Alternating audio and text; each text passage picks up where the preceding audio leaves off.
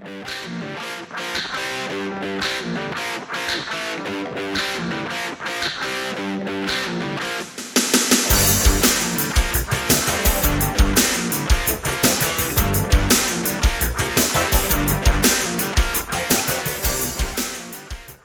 friends, and welcome to another edition of Dan and Benny in the Ring. I'm Dan Sebastiano, joined, as always, by the BS Express himself, Benny Scala. Benny, how you doing today? It was an interesting day today, Dan. My now new girlfriend decided she wanted to climb up a tree, so I decided to follow her. I climbed up the tree, and then I kissed her between the limbs. Oh, Jesus. So that was a Soupy Sales joke, and I think Evan's going to know who Soupy Sales is. Probably the only person who's going to know who Soupy Sales is. No, I know Soupy Sales. Oh, do you really? Okay. Man, bringing out that reference. I'm so old I met Soupy Sales. Well, he was very nice. He was great, Soupy Sales. Well, there you go, Benny. Dating the panel. As you pitched out, joining us today, the couple of experienced legends we have here in the business, Nikita Brezhnikov and Evan Ginsberg. Gentlemen, thank you so much for being here again. Yes, thank you. My pleasure. Now, last time we had you two on the show, we did kind of a what-if discussion on should the WWF have had Billy Graham drop the title, that we talked about Backlund's run, and there was, again, 40 years later, we were still talking about it. Well, this time we're going to do another what-if discussion, and this is something that's come up a lot, and we brought you both back because of your experience in the business, and especially with your understanding of the history of the WWF. We're looking at the decision made by Verne Gagne and the AWA not to put the title on Hulk Hogan. Now, Hulk Hogan had his feud with Nick Bockwinkel, couldn't quite get over, ended up leaving the company, went back to the WWF. McMahon strapped the rocket to Hulkamania, and the rest, they say, is history. So we're bringing you guys in because we were going to talk about, again, what if in the world of wrestling, they use the term fantasy booking. Benny and I have done some fantasy booking and what if shows in the past, and it's always an interesting topic. But I want to start, Nikita, I'm going to go to you first. We were talking before the show got on the air about what the different events and venues and whatnot. At the time, kind of set the mood for us. At the time of Hulk Hogan's jump to the WWF, how important in the global scheme was the AWA title? Well, it was still very important because the territories still existed. So each territory's champion, of course, was going to carry that area. So naturally, and I think this is why they didn't want to give the belt to Hogan. I think it was Bockwinkel who was champion at the time. As Evan so eloquently pointed out, he and I are no experts on AWA, but in keeping with the topic, because we're going to go in a different direction, he and I, of course, with Bockwinkel champion, I got a feeling it was kind of like when we talked with Backlund the last show.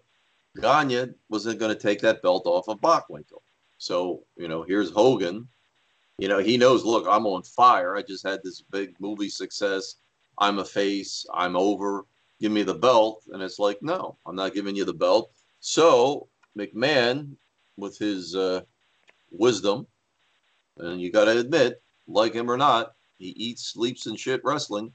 They got to Hogan and said, come on aboard. And we got this program. And it's never been done before. And we want to put you in the driver's seat. And boom, there they go. There you go. It's a good set of the foundation. Evan, you talked obviously about your experience, and you've been very, very knowledgeable with the different territories and the dates, especially with the WWF and the WWF. I want you to set the stage for us.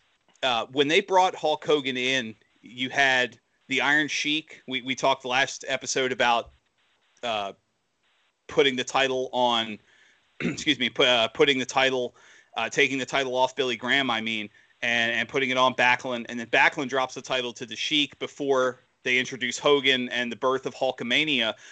Can you set the stage kind of what the wrestling world in the Northeast looked like before the big match between Sheik and Hogan? Sure. Well, Backlund had been champion since 1978. He had a 6-year run, which, you certainly can't knock him for that. And So Vince Sr. dies, and Vince Jr. takes over, and he's got a whole different picture in his head, of wrestling as sports entertainment as opposed to old school wrestling. And he sees gold in Hogan.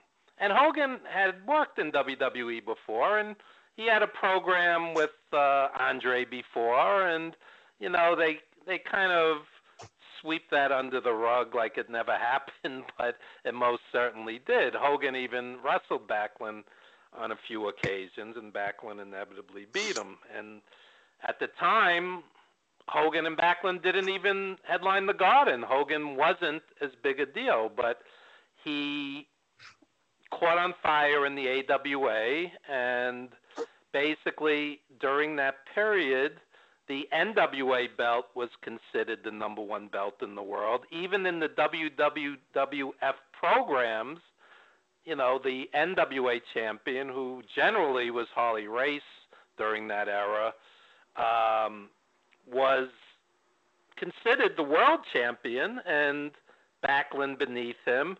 And probably number 3 would be the AWA champion, which was, a big territory in major cities like Chicago. And so all of a sudden, the Sheik, who was never looked at as a long-term champion, he was basically just the interim guy to get the belt to Hogan. And Hogan comes in, and it's electric. And next thing you know, it's Hogan and Piper, and Cyndi Lauper, and Wendy Richter, and Lou Albano, and Rock and Wrestling, and it's on MTV. And all of a sudden, it's Chic, and the rock stars are there, and the celebs are there, and it's not quite as blue collar. It's a different feel to it. I mean, it was still. You still had the old school guys in the mix, but it was a very different feel with Hogan as champion. And I'd just like to point out, which is often forgotten, guys like Bruno, Pedro, Backlund, Billy Graham, they defended the belt every month at the major arenas, every single month across the territory, with rare exception. Once in a blue moon, somebody would be hurt, like Bruno, or they'd be in Japan, but 11 out of 12 times, let's say, the world champion would be defending the belt at these arenas. Hogan only came in 3, 4, 5 times a year, so he was not the huge draw that a Bruno was.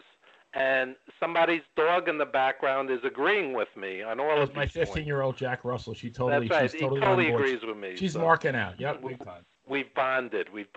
So anyway, I don't know what Nikita would like to add to that, but Hogan, was hot, but he didn't have to sell the place out every month like Bruno and Backlund and the other guys did.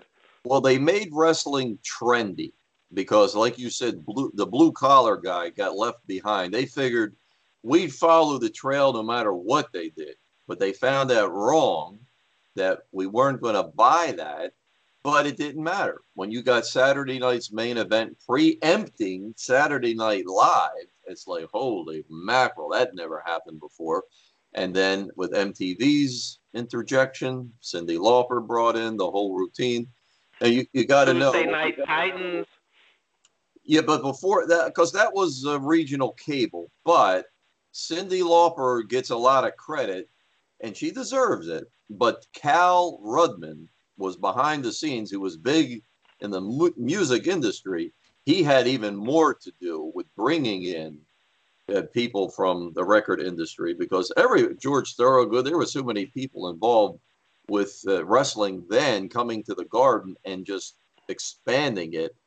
It really started to become wrestling entertainment. That's why I always quoted as the day the music died when Hogan beat the Sheik, because we became wrestling entertainment at that point. Well, speaking of music, J.J. Maguire and Jimmy Hart. J.J.'s a good friend of mine. They had themes for every guy that walked down the aisle. Prior to that, that wasn't that common. Gorgeous George did it, and Bad Bad Leroy Brown did it with the Jim Croce song, but the Freebirds did it. But it wasn't like every single star had his own music and his own, music videos. The whole thing changed, and MTV had come into, the forefront during that same era, during the 80s, and it all just worked hand in hand. And next thing you know, Hogan's on the cover of Sports Illustrated, which had, never been done before. Usually, you had a Muhammad Ali or somebody, legit, and it was a different world. It was a different world. And I'm sitting there at Madison Square Garden the night, Piper clocks Lou Albano, across the head with the gold clock record. or what. Yeah, with the gold record, yeah, and and you're sitting there going, "This is great, it's electric, but I'm not sure I like where this is going." It's like I had this inner battle because Piper was unbelievable, charisma off the charts, but you saw it was going in a more circus-like direction, and I have a term that I like to use. Before that happened, entertainment was a small part of wrestling. Then wrestling became entertainment took over, and then wrestling became a small part of entertainment. It's like, here we are now. Theme-wise, Sergeant Slaughter was doing it well before Hogan because the Marine hit, but that was it. Evan is right. Nobody else had theme music. Nobody else had smoke or any of that other stuff. But as part of the what if with Hogan, if they were smart enough and Gagne said, "Here's the belt, go with it," who would have carried the flag for the WWF expansion? That's the question, right? And I'm going to say you could have gone with the Sheik for a good 6 months easily. You could have just played that out because he had the heat. People were coming to see him get beat. But who was going to be the new face of Vince McMahon's WWF? I'm saying it would have been Sergeant Slaughter. He could have done it. Interesting. He had the popularity. Well, I happen to agree. Slaughter was on fire back then as a face, and him and the Iron Sheik did headline arenas with their boot camp matches when Hogan wasn't there. Yes. And I agree. I think prior, Vince had his eye on Snuka, but Snuka had his personal issues. Right. So Snuka, just sold, heel or face, Snuka sold the building out. Ditto Sergeant Slaughter. Slaughter was a huge draw. And I believe I told you guys the story last show. I'm not quite sure because, as I said prior to the show, I'm 103 and my memory isn't what it was. But on December 8, 1980, Sergeant Slaughter's wrestling Bruno, and Backlund was in Japan, a rare show that he missed. And they have a great, great match, bloody brawl, and everybody walks out of the building happy. I hit the street. And I'm walking outside the Garden, which is, 33rd Street, right in, Manhattan, busy area, even 10:30, 11 at night. There's a weird vibe in the air, very weird vibe. I walk up to the first guy I see, and I'm like, what happened? I could see something had happened. Guy says to me, John Lennon just got shot. I'll never forget it. Never forget it. And and that was, before cell phones, before cable. And by the time I traveled back to Queens, a different borough, we found out he had died. And the first reaction, I was not a huge Beatles fan. I was more an R&B, jazz, blues guy. But my first reaction was, what a shame on New York City that this happened here. What a shame on us. Yeah. And I'll never forget it. 40 years ago. Yeah. So Pedro, won the Intercontinental belt that night from Patera. Yeah, let me just say something about Patera. This guy could have been the champion. He was so great. He was one of the top 20 heels of all time. Ditto Don Morocco, top 20 heels of all time. You could have gave that belt to any of those guys, and they would have drawn. But I agree with Nikita. The guy who was on fire the same time as Hogan was Slaughter.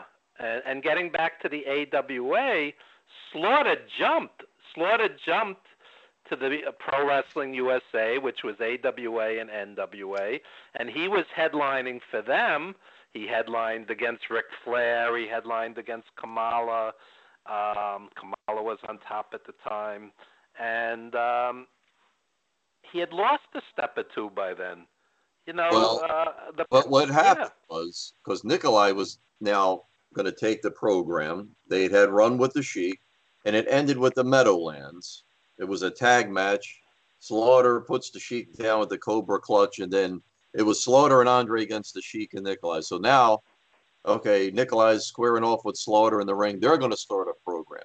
So Nikolai tells me what happened. He said Slaughter got pissed off with the merchandising deal. He didn't like it. They didn't have contracts at that time. So he said, screw it. And he jumped ship. Because Nikolai's like, I was ready to make good money with Slaughter. And then, boom, he's gone. He said, man, I get screwed big time. But it's like, you know, hey, again, there was no contracts. So it's kind of like, yeah, there's a lot of big merchandise going around. I want a cut of that. And it's like, well, show me the paper where you're going to get a cut of it, I guess. And then they didn't have it. So Vince kept it. And then Slaughter said, screw it. I'll go work somewhere else. But we all live and learn.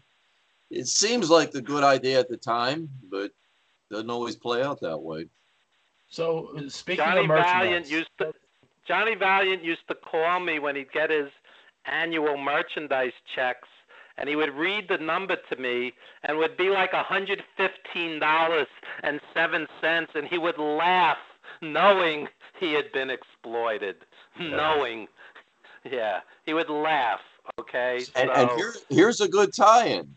Johnny Valiant was Hulk Hogan's manager in the AWA. Yes, that's right. First came in. That's right. There you go. Go for it, Benny. What you got? So, you know, now that you're talking about merchandise, so I'm going to go backwards a little bit, back to the AWA, and the match that I had posted on Facebook was April 24th, 1983, St. Paul Civic Center. It was Bockwinkel and Hogan.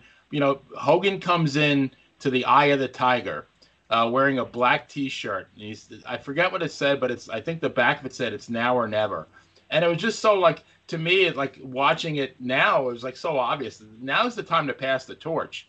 But it was one of those, you know, the bullshit dusty finishes where, you know, Greg, thinking of Greg Gagne, Bockwinkel had Hogan in the sleeper hold, and the referee, Lord James Blears, of course, had been knocked out. And Bockwinkel was on Hogan's back. Hogan kind of flipped Bockwinkel over the top rope. Then Bockwinkel gets back in the ring. Actually, Hogan suplexed him in, you know, and then gave him the leg drop 1, 2, 3. And the crowd goes nuts. And, you know, Hogan's carrying the belt around. About 5 minutes later, Mean Gene said, you know, sorry. And I guess, you know, Hogan got disqualified. And apparently the match was booked as a no DQ, but that was one of these, you know, of course, wrestling promoters have amnesia sometimes. But, you know, I guess at the crux of Hogan not getting the title was two things. One was merchandise. I guess Gagne wanted a lot bigger cut of the merchandise than Hogan was willing to give him. And the other thing was back to what you guys said before. You know, they were cutting they were setting their ways. Gagne held the belt, I think, until he was like 52, 53. I think he had like one last run when he was like 55. And then Bockwinkel was... The night of that match was 48. Hogan was 29. And in Gagne's mind, the AWA, you couldn't put the belt on a non, you know, the word they used back then was scientific wrestler. So I guess my question is, you know, and I'm writing a story for Pro Wrestling Illustrated on this very topic, and I'm calling it the butterfly effect, which is not quite technically accurate. But if that had happened, of course, that was going to alter wrestling history forever. Would Hogan, as the champion in the AWA, how would that have affected Vince McMahon's expansion plans? And it would have had to, at least for a bit. No. I think it just would have delayed it because ultimately you cannot escape from yourself. You are who you are, and I've said this a million times. I don't like speaking ill of the dead, but simply put, Gagne didn't want to spread the money around, okay? And Vince paid these guys more. He paid these guys more. Simple as that. And, so all of a sudden, Ventura and Patera and Hogan and Heenan, all Mean these Gene, guys would Jesse jump. Ventura, Wendy Richter, Yeah, David Schultz, all these Brunzell, guys. all Well, these you guys. notice guys. Mean Gene came with Hogan. Yeah. So they were like a package. Right.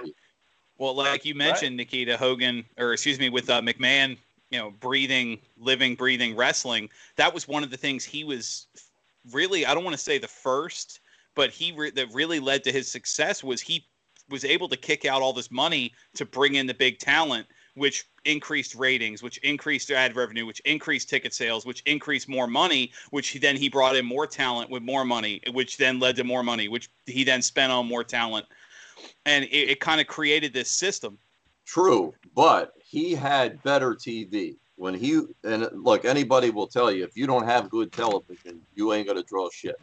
Right. Just like when the IWA tried in 1975, running out of the Roosevelt Stadium, they couldn't buy TV time. And Senior had it all locked up.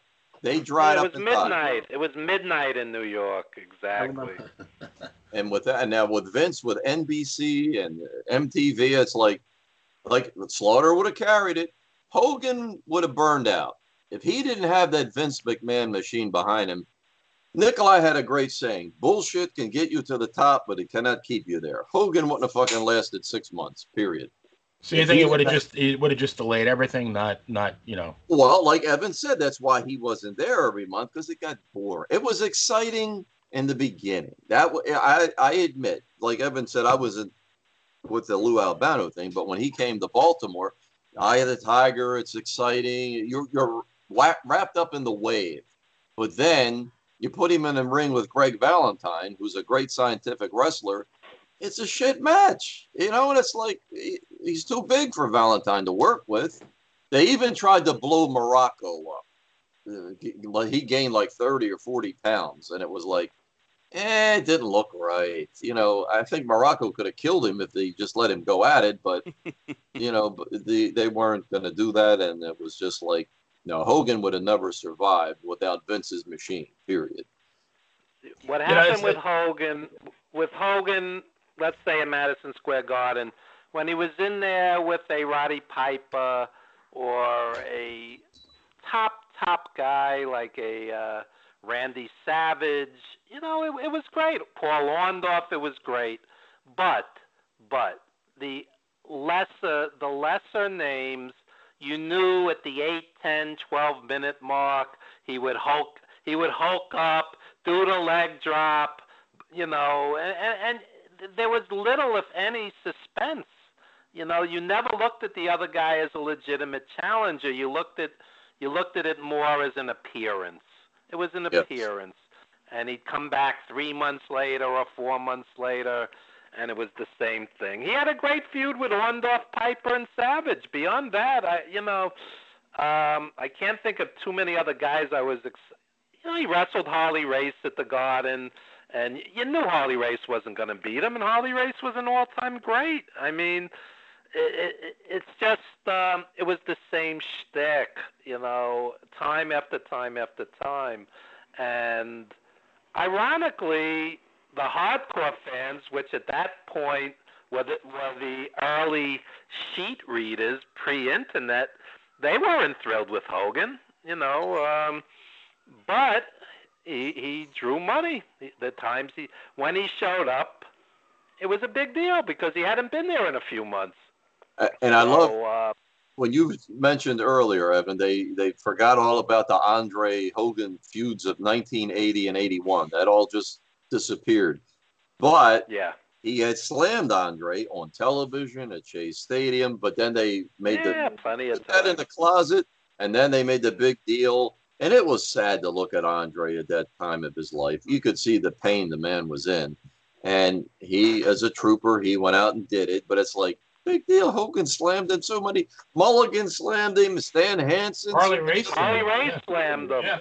Yeah, it's like, come on. But, there you go. You pump it up. You put it out there with the machine, and people are like, oh, he's never been slammed before. Hogan slammed. It's like, no, idiot. It's been done 20 times. Go home, eat some bananas with your mama or something.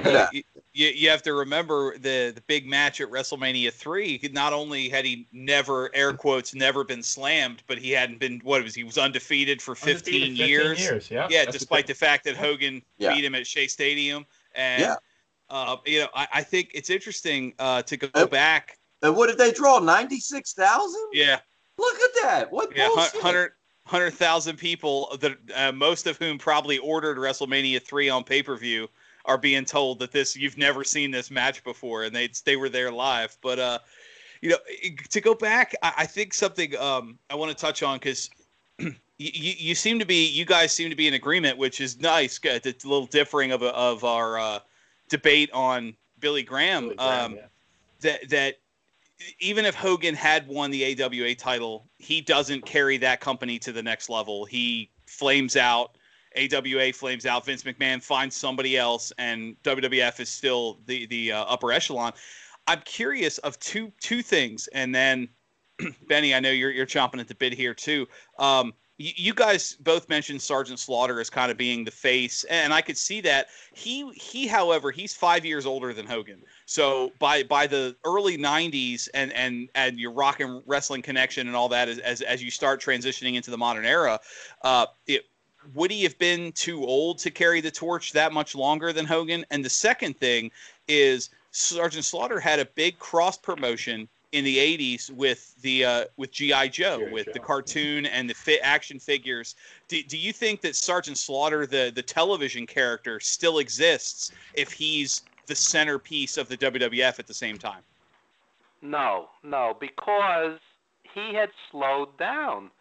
He had lost a step or two.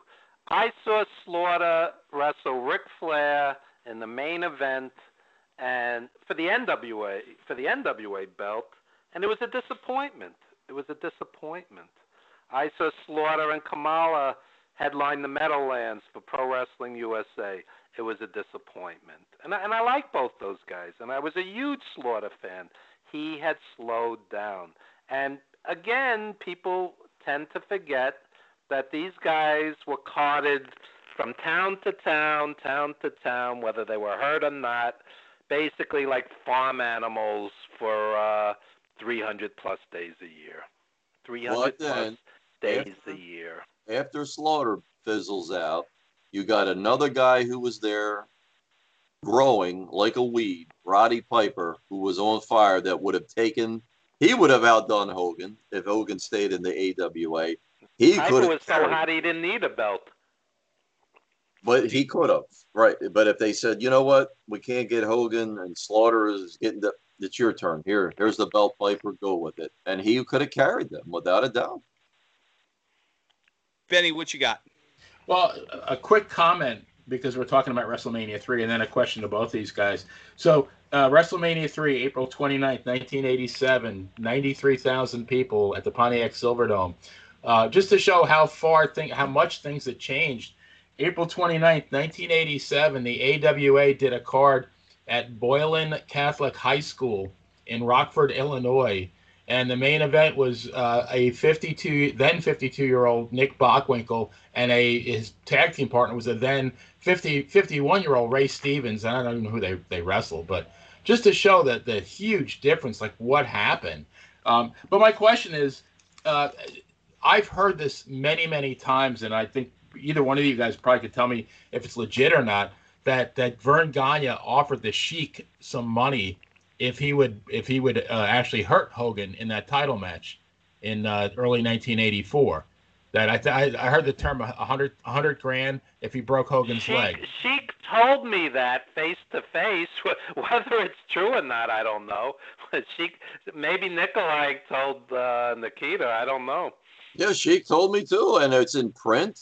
Backlund even brought it up in his book because he said the night that they were going to have the big match, he said originally Backlund was scheduled to have a return match, and then they changed it and said, well, he's got the shoulder injury. So he said, well, he had got tickets for somebody to go to the Garden that night. So he said, I went down to make sure that there was no problem with the seats. And he said, I go in there and the locker room is really, they've got like everything, diarrhea, headache, and nervous. They're like sitting in the corner shaking because it's like, is Sheik really going to do this? Is he going to screw us and break Hogan's leg? And Backlund's like, you know what? I'm out of here. You already advertised me as being too injured. Good luck. And he said, you know, Sheik did the right thing. He was a pro. But yeah, there was a lot of concern as to whether or not the Sheik was going to do it. And he could have. Well, let me transition further then, since we're looking at the what if situations. You two both very much involved in the business and knowledgeable of what was happening back then. One of the reputations, especially in modern times, as more and more stories have come out, is the reputation Hulk Hogan developed for his politicking and backstage, for lack of a better term, some of his backstage BS, where he didn't want to lose, he didn't want to drop titles, he wanted to be the spotlight, even during, say, the runs of The Ultimate Warrior and Randy Savage, where Hulk Hogan was still one of the bigger attractions because he didn't want to be on the undercard. I'm curious if Hulk Hogan stays. Let's go back to what we originally talked about. Let's say he stays in the AWA, he fizzles out, he goes to. What were some of the claims he made at the time? I think he claimed he had been invited to join Metallica or whatever. So he's not in the WWF. And let's go with your hypothetical, Sergeant Slaughter, WrestleMania 3. Do you see like a Mega Powers transition with Slaughter to Savage or Slaughter to the Warrior? And do you see that being the next step if Hogan's not there to backstage keep other people down the card? I don't know. When you get beyond 1984, I'm lost because I was not following any of it. I lived in my own tape world, which I still do. So it's like, I can't answer that. You have to get it from Evan. Look, WWF, then WWF, then WWE is always going to be a money machine. They were doing fine just being East Coast. They did quite well, and one way or the other, they would have had a draw on top, and you know they've always made money. It basically became Vince's greed. I want it all. I want everything. I want this to be the world, wrestling entertainment, as opposed to the East Coast, which the family ran for, decades. And look, Piper could have been on top. Slaughter could have been on top. Savage, Warrior, they were all draws in their own way. And I think, getting back to our original premise, had Hogan stayed in the AWA, he would have drawn for 6 months or a year, and eventually, Vince would have offered him more money then, and he would have jumped, just like all those other guys jumped. They all jumped. There was a reason. It was dollar signs. And look at this dichotomy. George the Animal Steele became a face. He was actually a big part of WrestleMania 3 against Savage. And even he said, look, to play off what you're talking, Evan, he said, when we were a wrestling company, I did good. But when we started selling ice cream bars and lunch boxes and figures, then I did great. He said, I was feared as George the Animal Steele, the heel, but as George the Animal Steele, the goofy face that run around with doing all the other stupid stuff. He said, hey, I did really good. It was great for my bank account, to use his word. So even Yeah, well, George always came in part-time during the summer when he was off from school, and he would headline the arenas all summer, and then he'd go back in the fall. And then when it blew up with Hulkamania and Rock and Wrestling, all of a sudden he was full-time. Again, it's about the money. So whether it was Ventura, Adonis, Heenan, Oakland, down the line, these guys, Patera, these guys all saw the money here, and we say in New York, but in the East Coast, or the expansion of it worldwide. And one way or the other, Vern would have fell over his own 2 feet and not paid these guys enough, and they would have left. Because late 80s, when it was on its death knell, even the Rockers left and came to WWE. They all left eventually. Anybody that Vince wanted, anyway. Well, for as much as said about Vince McMahon being evil, Vern was too far behind, because a lot of those guys like Patera that trained under him, what were they kicking back, 10 or 20%? That was the deal. Right? You're going to pay Vern Gagne because I broke you in, and for the rest of your life, apparently, was the deal. Your gates, you're going to give me 10 or 20%. It's like, whoa, that's a lot of money. He wanted a lot more than that from Hogan. That was one of the reasons why Hogan resisted him, was that I don't know what percentage he wanted, because Hogan was touring Japan constantly at that time. Yeah. And he wanted a huge percentage. And Hogan said, I'll split it with you. And Gagne said no. So I can only imagine how much he was actually getting, which is ridiculous. You can price yourself out of business, and you could just piss the talent off, as I think is the case here. Again, yeah, they were faithful to the old guard, like keeping the belt on Bockwinkel.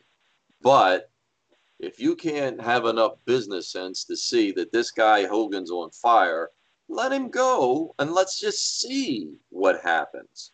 Which I guess maybe McMahon tried that with Hogan. That's why, they played the same thing with Andre in the 70s. You didn't see Andre every month. They put him out there holding back a little bit, put him out there holding back a little bit, and it worked well.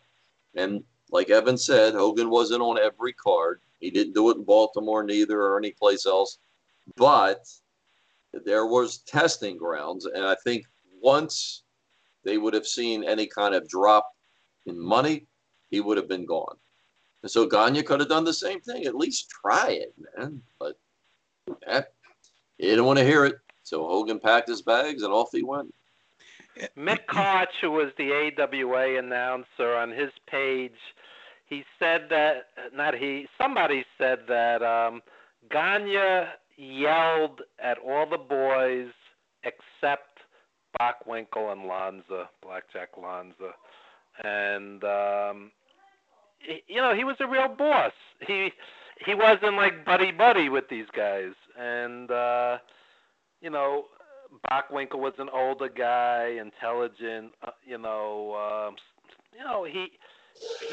was somebody everybody respected. And I could understand, because I saw Bockwinkel in those waning AWA days in New Jersey, wrestling Zbyszko for the AWA title. And Bockwinkel in his 50s was still great. He was still great.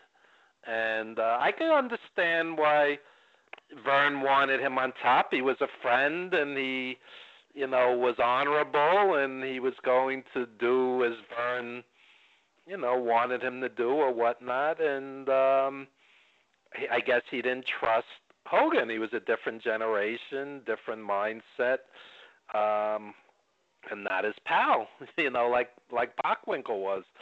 That could be a big word too, Evan. Trust. I know I can trust Bockwinkel. You, Hogan, I don't know what you're going to do.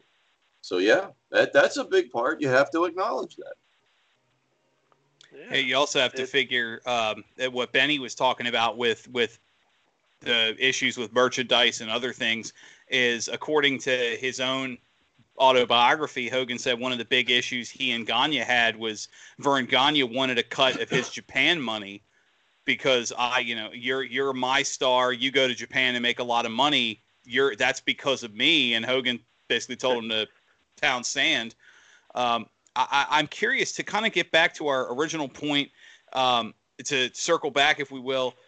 I'm looking at the expansion at the time when you have your Black Saturday and some of these other territory wars where McMahon starts gobbling up the competition, or in some cases running them out of business. The famous story of the Survivor Series, where he tells the pay-per-view companies, if you run Starrcade instead of the Survivor Series, you don't get WrestleMania, and that killed a lot of Starrcade's numbers. You seem to be kind of a consensus, Benny. I'm going to bounce this to you, that even if Hulk Hogan had never existed, the WWF still takes over the wrestling world just because of what the vision Vince McMahon had. Benny, go. What are your thoughts here? I guess I was of the opinion until these guys have kind of swayed me a little bit the other way. I thought that maybe Hogan could have sustained it for a bit. I know that long term it probably wasn't going to happen.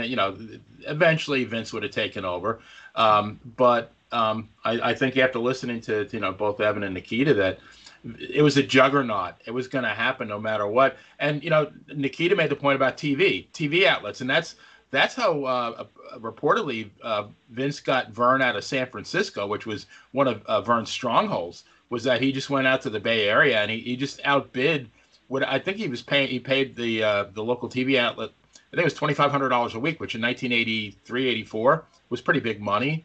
Yeah. And Vern didn't have the cash to keep up with him, and that's pretty much how he did it in a lot of the territories. Is he bought up the TV time. Once he had the TV time, like Nikita said, that's pretty much, then you can advertise for upcoming shows, and then when you run the shows, you're gonna generate some revenue. So I don't know. I in my fantasy mind, I would love to have thought that they would have kept in business, but I mean, bottom line is, Vince was a way better businessman.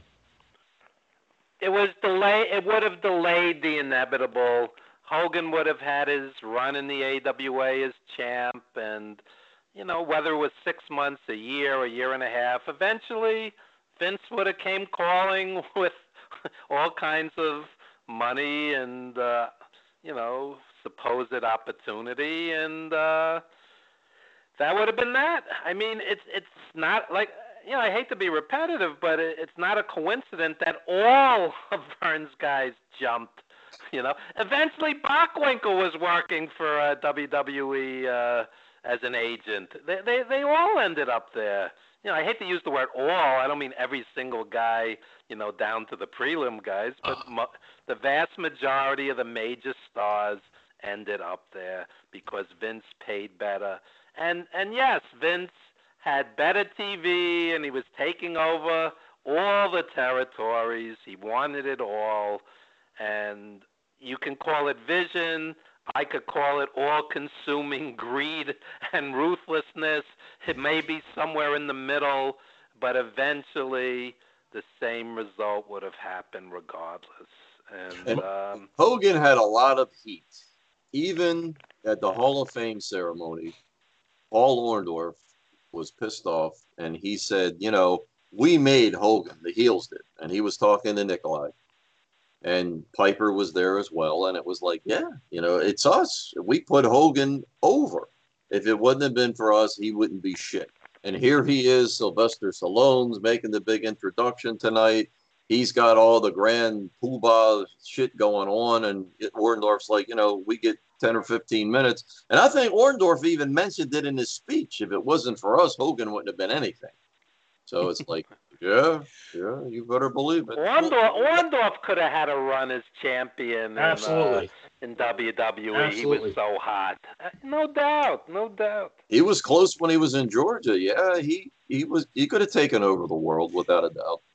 Well, keeping with the what if, Nikita, let me ask you something. One of the appeals that Hogan had with the Real American and the red and yellow and the tear the shirt, and he was kind of the he obviously, when he pinned the Sheik, he single-handedly won the Cold War, and as somebody with experience in I mean, maybe just a little experience in the foreign heel market, I'm curious if they don't have that big American icon. The typical Monster of the Week story. You build up a foreign heel, Hogan beats him for America. You build up another foreign heel, Hogan beats him for America. The storyline with Slaughter in '91 with the Gulf War. Do you think that you get that marketability and success without the foreign heel gimmick, or is that kind of what helped Hogan get to that next level? No, it helped him because we had it with Fuji and Tanaka in the 70s and Waldo von Erich as well, because World War II wasn't that far gone. So these people could be projected as enemies of the country. And it was definitely Bruno come to the rescue. He put him down. But then after a while, the war becomes a fainted memory and people don't really care anymore. So Tanaka and Fuji drift off to the sunset. Waldo von Erich, nobody really cares about the German gimmick anymore. Von Raschke, he did a great job as just himself. He wasn't really pushing a huge German hates the United States gimmick. He was just a great German wrestler. So yeah, after a while, like with Sheik and Nikolai, they were a great tag team. I think the greatest of all time, because you had a great scientific wrestler plus a powerhouse, and it not just drawing power, but as a team. But then after a while, that's why Nikolai decided, I'm going to be face now, because Iron Curtain has fallen. Russia's lost its heat. Sheik, too. They hated him so much that they began to love him over the years because he's just so funny. I mean, his Hall of Fame speech is probably the classic of all. It can never be topped. Although I really believe Ernie the Cat Ladd had the best Hall of Fame speech at the first induction in Baltimore when he inducted Bobo Brazil. Ernie Ladd was just fantastic with the things he said. But you'll never hear about that because it didn't have all the big fanfare and hoopla. Yeah, you have to understand that when Nikita and I was sitting there in the 70s, 80s, my dad fought in World War II, and this was a blue-collar crowd. This was not a, highly educated crowd. These were working people. Tickets were cheap. The dads would take their kids, and they really hated the Russian heels and the German heels and the Japanese heels because they were there. They were there in World War II, and it was a different audience. It was a different time, and the people believed, like Nikita's book. People believed, and it wasn't until much later when the internet kicked in and everybody was smartened up and, where it became a very different product. But, yeah, Hogan was the perfect guy for that time because it was still a blue-collar crowd. And before the shift, Hogan beating Sheik and Nikolai and Slaughter, it was perfect. It was perfect for that audience. And it wouldn't work today. It's a different world. But I don't have any great hatred of Hulk Hogan. I mean, I enjoyed him with Piper and Orndorff and Savage and a handful of others. But he wasn't a hero to me like Bruno or Pedro or Monsoon and these guys. But he was who he was. He did the same shtick every night, basically. I put it in print.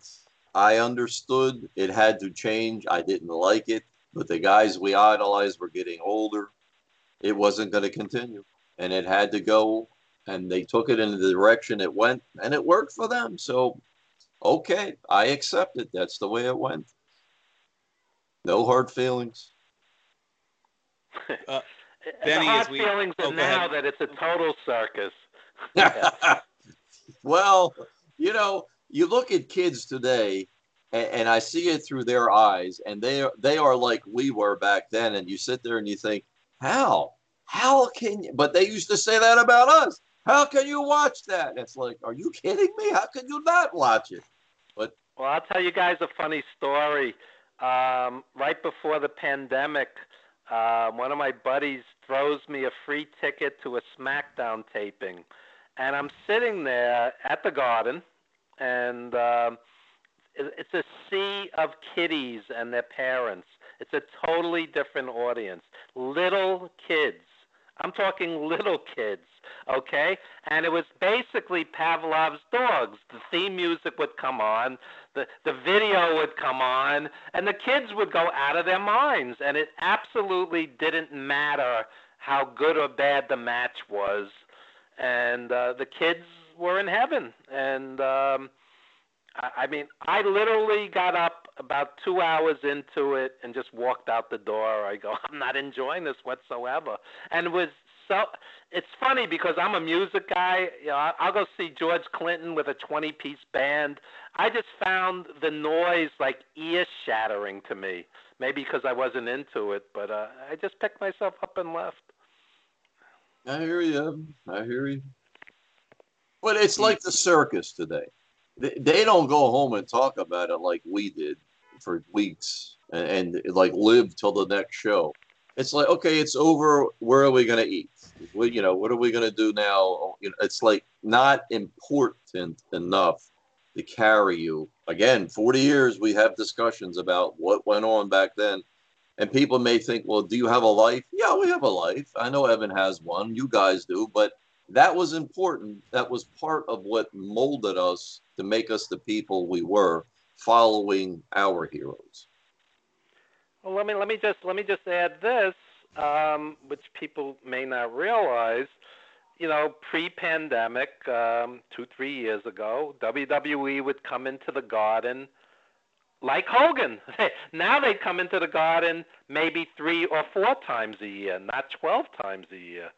And the tickets were quite expensive.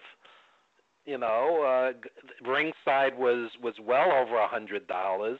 They had VIP packages for $600 where you meet the wrestler and take home a chair. Mm-hmm. And if you do the math, you know, let's say you have 2 kids, 2 parents, food, parking, gimmicks for the kids, you know, souvenirs.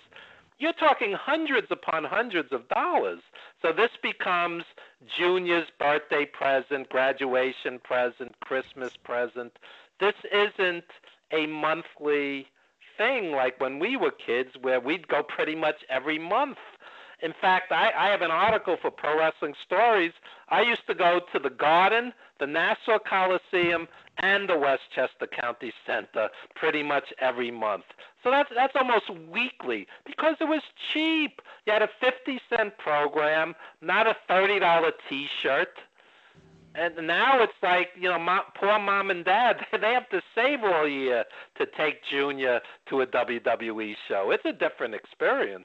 And if you go for a hot dog and a refreshment drink and something else, it's like you could have gone and had a steak dinner somewhere because it's the same price. You're talking several $100 for tickets, food, gimmicks, parking. Yep. Several $100. Yep. Benny, as we wrap up, final thoughts. Well, I mean, based on Nikita and Evan's their last comments, I'm having flashbacks. So, you know, when Evan said about all the little kiddies, and I'm flashing back to when I first started watching wrestling in late 1968, Capitol Wrestling from Washington D.C. with Ray Morgan. And there aren't that many clips on YouTube, but there are a few, and you see it's an older crowd, and you know the gentlemen wearing suits and ties and kind of like Ward Cleaver, and they were even wearing hats. They're all they're dressed to the nines to go to a wrestling match, and contrast it to today. And then as far as the money aspect of it, I remember, and correct me if I'm wrong, Nikita, but you would buy your ticket to the next show.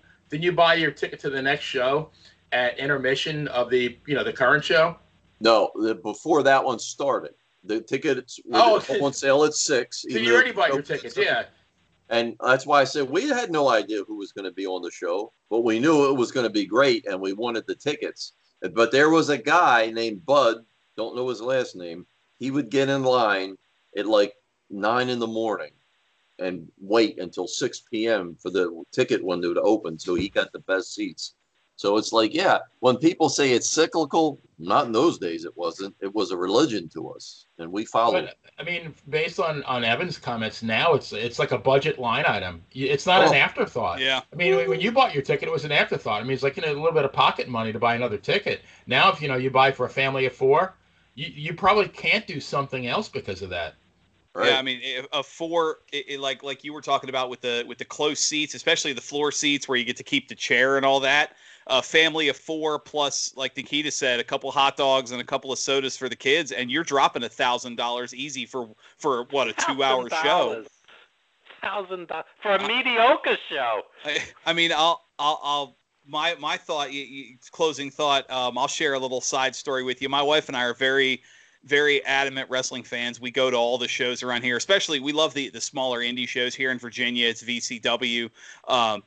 And friends of the program, but we've had we went to a SmackDown show not too long before the pandemic started, and we were second row, and in front of us was a little girl who was some diehard Randy Orton fan. This was back when Randy Orton was on SmackDown, and she was standing on her chair with a big sign, and I said something to the security, and they didn't want to do anything about it because she was a kid. And here, I'd spent a significant amount of money for second row seats, and we missed. I couldn't see like a third of the show because this little girl in front of me was in the first row, was holding up a sign, and it kind of it hurt my experience how young and childish the crowd was. But you watch the old, Nikita, you talked about living in the area in the tapes. You watch the old tapes, and there's old women and old men throwing punches at Jim Cornette, or the Midnight Express. He telling stories about coming out of the arena and their tires are slashed because the crowd, the adult crowd was ready to kill them. Like stories about people getting stabbed and beat up. Like you said, when it was real, and you don't see that anymore. And unfortunately, kind of a part of that is the success of the foundation that was built from Hogan and the AWA and all these things kind of falling apart and falling into place for McMahon, because he was able to bring in the kids and he saw the kid money and the Disney money and all that. But it's a shame. And I'm going to bounce to you guys, Evan first. Any final thoughts on what we've been talking about tonight? Yes. The whole mentality, the whole MO has changed. It used to be about selling tickets to a wrestling show. Now it's about selling merchandise to kids and young adults. Every morning, virtually every morning, in my inbox, I get messages from WWE trying to sell me T-shirts. They're relentless. It's like the Terminator. They keep coming at you. It's 50% off. It's Memorial Day sale. It's, buy these T-shirts. It's not about putting on a quality wrestling show. And even the pay-per-views, it's an event. It's hundreds of dollars. It's even thousands of dollars for WrestleMania. It's a different product. And Broadway's the same. When I was a kid, Broadway was dirt cheap, and it was, anybody could go. Now it's hundreds of dollars, and it's a Christmas present. Same scenario, but ball game. But greed isn't good. Greed isn't good, and have some care into the wrestling itself. Vince doesn't even like the word wrestling. Nope. It's sports entertainment. It's not about putting on a great main event and a great show. It's about moving that merch. It's a different feel to it. Nikita? Well, that's why nobody was you would never have an opportunity to talk with a wrestler before a show like you do at the indie shows, as they're pushing their own merchandise because they're not making a lot of money on these shows. So yeah, you definitely your whole, it's a salesmanship kind of situation. How are you going to push this in what we're talking here? The merchandise is wrestling as let's say like your big push thing. Okay, it's wrestling, but merchandise is a small arm of that, but it's taken over the animal itself.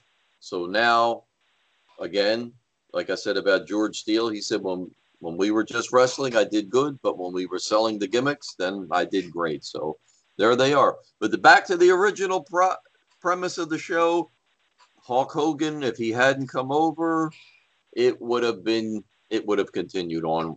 Take a pick, the names we mentioned, Slaughter, Piper, Orndorff, somebody would have carried the torch without a doubt. Go for it, Benny. Yeah, I mean, I just think that's very interesting. It's, you know, and honestly, Slaughter is somebody I never would have thought of. I in my mind, it would have been like a Ken Patera or a Don Muraco or a Snuka if, you know, Snuka had his head on straight. But, you know, now that you mentioned Slaughter would have been a great choice. And he could have sustained it for a while. Well, there were a lot of flags and fatigues, people wearing fatigues in the crowds everywhere he went, the Garden, Spectrum, Bolt, everywhere. He did more for patriotism at that time before 9/11 than anybody. I mean, it was incredible. Well, let me just throw this in because people don't realize, and I know they don't realize because I see them making derogatory comments on wrestling pages. When Hogan wasn't on the card, Tito Santana and Greg Valentine headlined arenas for the Intercontinental belt. Mm-hmm. And they sold out Madison Square Garden. And Slaughter and Sheik boot camp matches sold out the arenas when Hogan wasn't there. And so sure, there were people that would have drawn had Hogan not come in. But again, I don't think he would have saved the AWA. Not one guy. Not when the promoter's working against himself in various respects. Right. Right. You know, it's funny. Last time we had you gentlemen on, we talked about the what if scenario of keeping the title on Billy Graham instead of Bob Backlund. And here, 40 years later, we were in disagreement.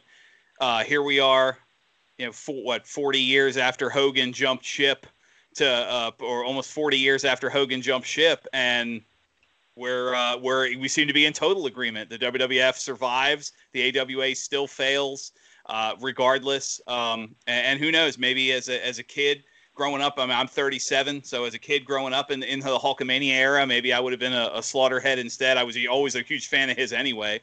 But yeah, I agree with Benny. He's not somebody I would have thought of, but you guys make the great case, and that's why we love having you on. Last thought, Benny. I mean, we continue to grow and expand. This is the second time we've had you guys on, and involvement from the likes of you, Nikita, your book we've talked about in the past, Evan, and your involvement in film. You guys really give. I want to thank you both for coming on again, because especially being involved in the Facebook page in some of the conversations and all. You guys, for lack of a better term, give us an air of legitimacy, being, you know, having the support of such big names and people that are respected as you are. So again, I thank you guys for being here. Dan and Benny in the ring. Benny, we just hit, what was it? We topped over 600 last week. We're at 620 as of right now. 620. So I mean, we continue to grow. Not bad for a page that kind of got half thrown together at the end there. And tell all you guys, please check out 350 Days. Bret Hart, Superstar Billy Graham, Tito, Greg Valentine, all the legends we talked about. Honestly, you know, if people don't read the book, the When It Was Real.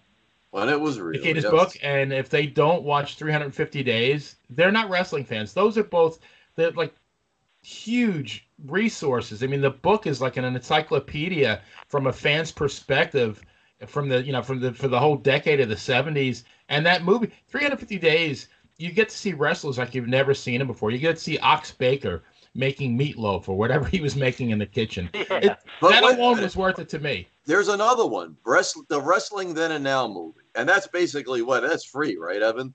If you want to on Amazon Prime. Yeah. Amazon Prime. You want to be a wrestler, take a look at that, because that'll show you what the life is. You ain't going to be eating steak, Daddy, and sleeping in a 5-star hotel. You're going to be dealing with a lot of garbage. Good luck. You better look. And Nikolai and Nikita are in that. Nikita's humble, but he's in that movie. Yeah. Thank you. Well, they're not humble by the Iron Sheik, though. Like true humble. like you're back.